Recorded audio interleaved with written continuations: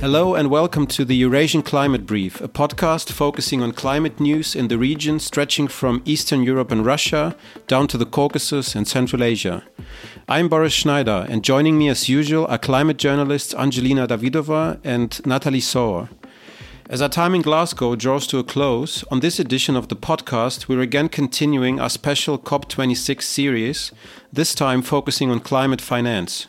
Shortly, we'll hear from the head of the Climate and Energy Program at WWF Russia, Alexey Kokorin. He'll answer our questions about climate finance.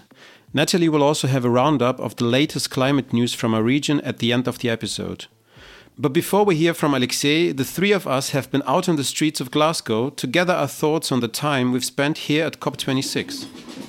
We have to be honest with you, this is the first time Boris and I are around the venue of the COP, and this is because we weren't granted a media accreditation because the official deadline of the 30th of October to apply for one was abruptly brought forward to the 8th of October. So I, Boris, and many other journalists were excluded from reporting on the COP, and exclusion has unfortunately been one of the blemishes of this event. Many delegates of the Global South flew from across the world to come here, and due to the site reaching capacity were told in the end to watch the negotiations from their hotel bedroom. If they were lucky enough to secure a hotel bedroom, because as we know, some people had to sleep in, I think, gym halls or other public facilities. Some people also tried to book accommodation in Edinburgh because Glasgow is just not big enough for such a venue. And at the same time, I was speaking a few days ago to a restaurant owner in Glasgow, and he complained about the fact that the COP didn't push his business, that in the end the people who came to the COP, they stayed in their hotel rooms or at the COP. But the locals and the city did not profit from it as much as they were expecting to. Yes, I heard that was a taxi driver as well, who was quite bitter because he was telling me that many taxis from London had been brought to Glasgow especially. They had brought an entire fleet of electric cars. Oh, wow. Excluding the locals. So, I mean, this is not verified. This is purely from a conversation I had with the driver, but certainly this impression of bitterness and exclusion has been hanging over this event throughout its entirety. But are there any positives that we can talk about to cheer up the Eurasian listener? Well, it's officially the last day of the conference. However, everyone expects it to last 1 or 2 days longer. This morning, new negotiation texts have been rolled out by the COP presidency, and they look somewhat good, even though some of the expressions are still in brackets, meaning they yet have to be agreed on by the delegates. So what we have mention of fossil fuels, which actually happens for the first time since the Paris Agreement has been adopted. We also have mention of the fossil fuel subsidies, and we also have a call to increase action on reducing particular greenhouse gases, including methane. So we got to see how that develops in the next few days. And there's been a lot of progress on loss and damage, hasn't there? Loss and damage, maybe it's something which we also have to explain. Loss and damage means climate-related damage which has already taken place. Some ecosystems which have been lost forever, some islands which we are certainly to lose. So the ones that the local communities cannot really adapt to. And so communities, mostly from the Global South, are demanding that the wealthier, polluting countries pay compensation to them for the irreversible climate damage which they've endured.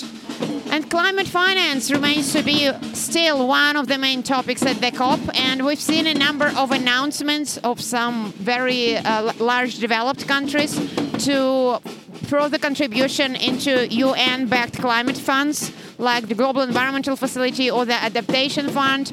The question is really, would that be enough? And also where this money is spent to? Does this money come as grants for mitigation and adaptation, or does it come in form of credits? Does it come in form of private investment?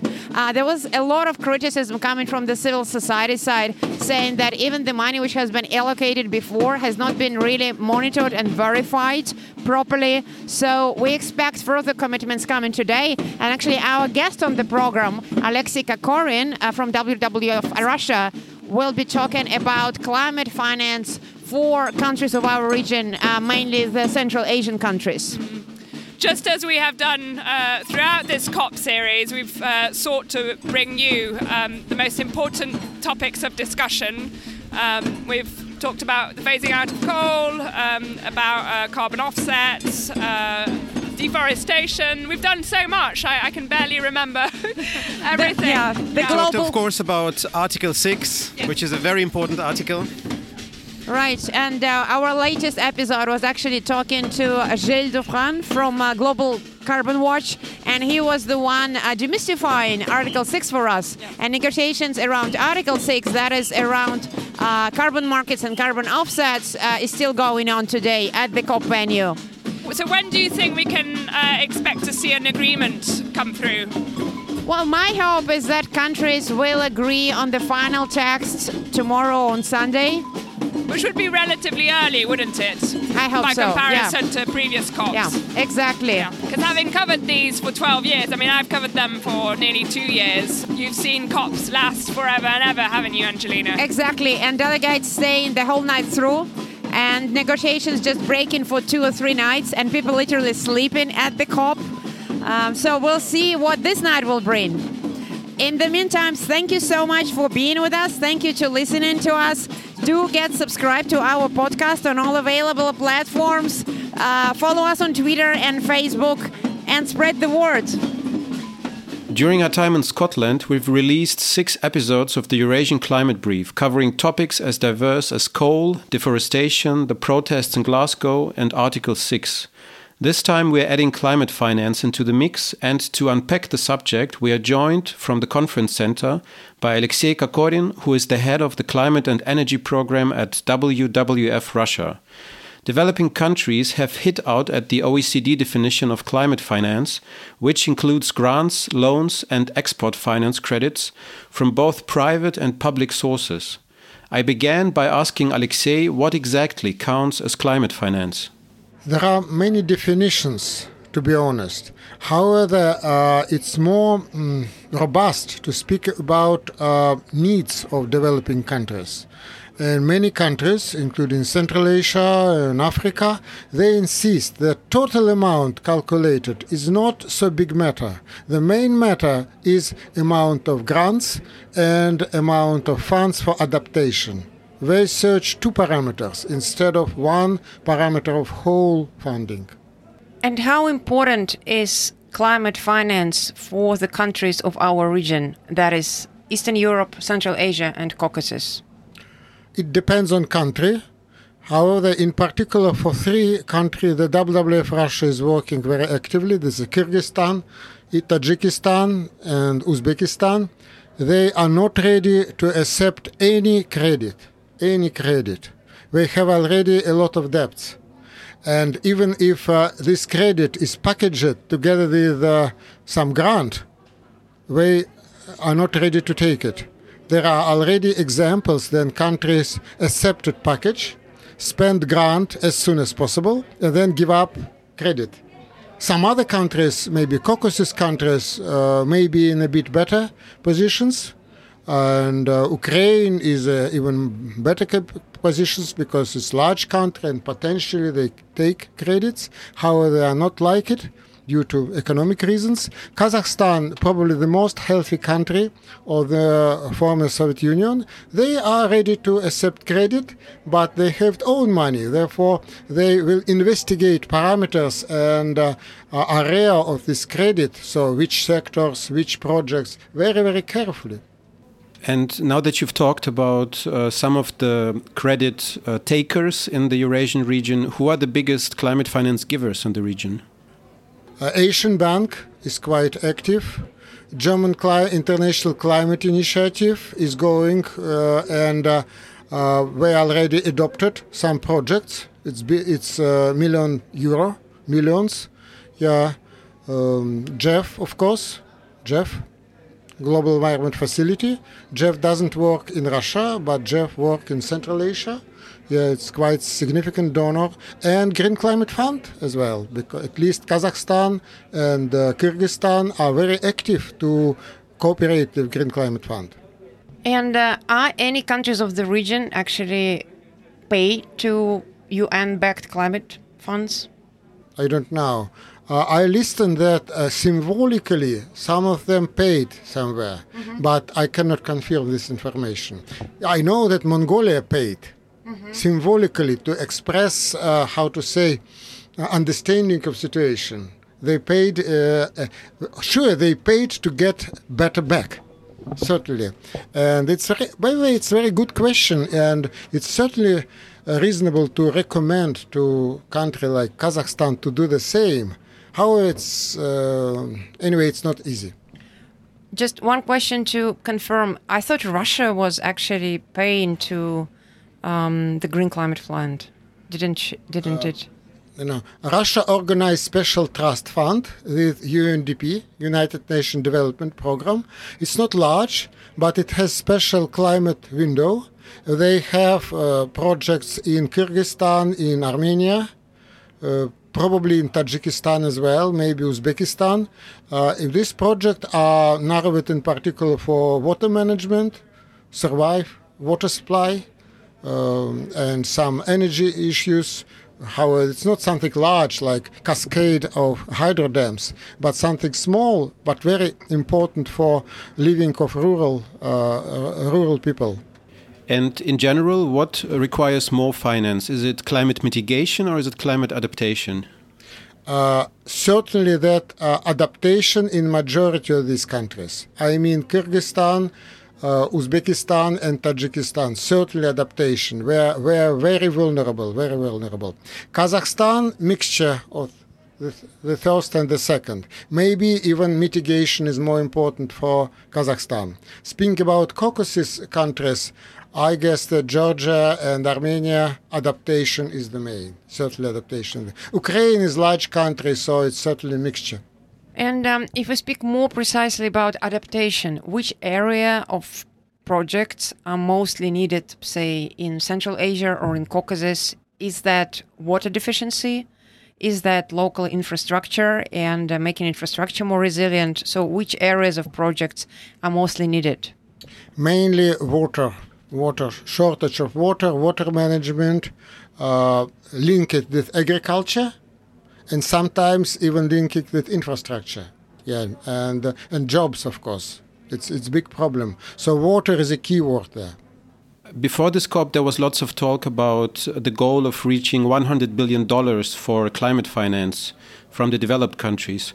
And now that Japan has agreed to give $10 billion twice a year for 5 years, US climate envoy John Kerry has said that this puts the target within reach for 2022 or at least 2023. How do you think, how realistic are those figures, in your opinion? I think it's quite realistic. It's very large and very rich countries. Why not? Certainly. Anyway, they have to keep in mind that this 100 billions consists of three parts. One of governmental funds or public funds, and Kerry and Japanese people spoke just about this part. Second is development banks, and third is private money. And therefore, if we will consider 1/3 of public money, it's most deficit money, of course, because it's best for adaptation and best for grants. These contributions of US and Japan is quite significant, but realistic, of course.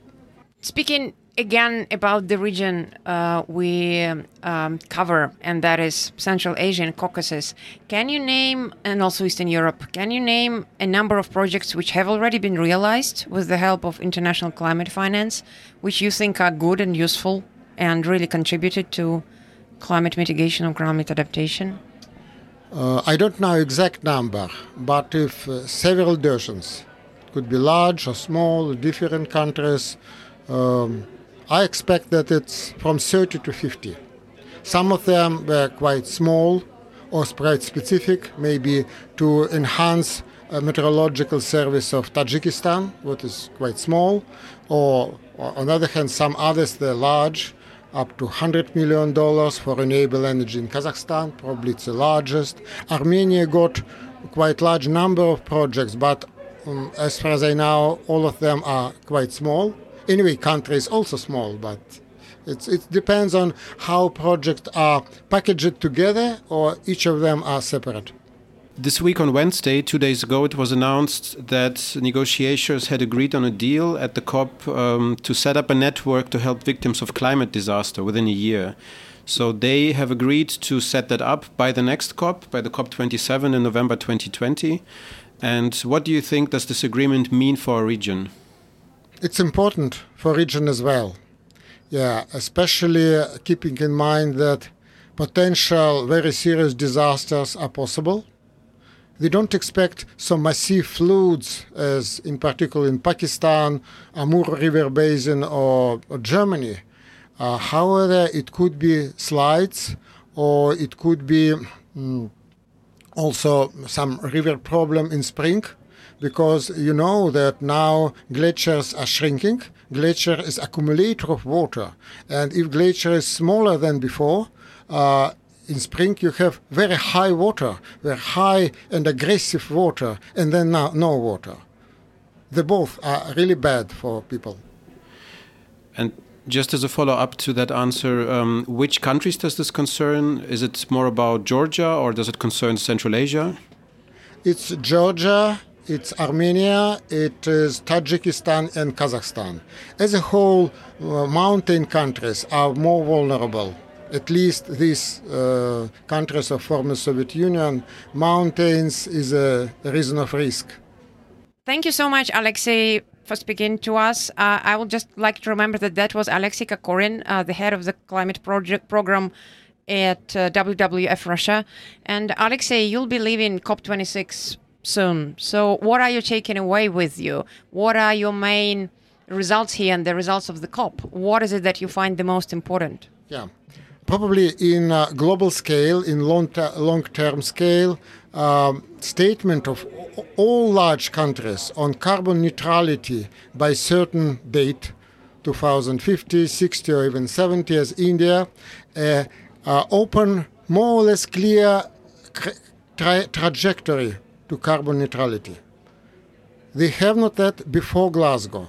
Of course, it's so-called unofficial result, but it's very important result. This is positive and negative news. Positive that at last we have it after 5 years from the Paris Agreement adoption. On the other hand, this path is not 2 Celsius degrees. It's 2.5, or maybe even a bit more, maybe up to 3 Celsius degrees. Yeah. So it's positive and negative results simultaneously. However, I guess that at last now they have subject of discussion.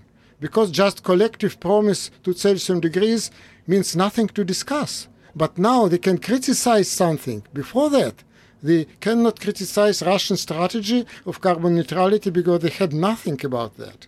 This is very important thing. Probably second, I hope that mechanism of sustainable development will be established, adopted as a rules, as a set of rules. It's, as I see in draft document, it's quite robust. I hope it will be as it is now, so it will be a robust document. And I pick up the main focus of countries on project approach. I mean, so-called quota trading between countries is very unlikely, very unlikely. It is not main trend, at least for next 20, 30 years, maybe in far future. But project approach, many countries stated that our companies, which they are supervisors as a country, will participate in project cooperation and decrease carbon footprint of any products, etc., etc., etc. So projects instead of global quota trading between countries. This is a very important conclusion of the given conference. Thank you to Alexey Kokorin for joining us on the podcast, live from Glasgow.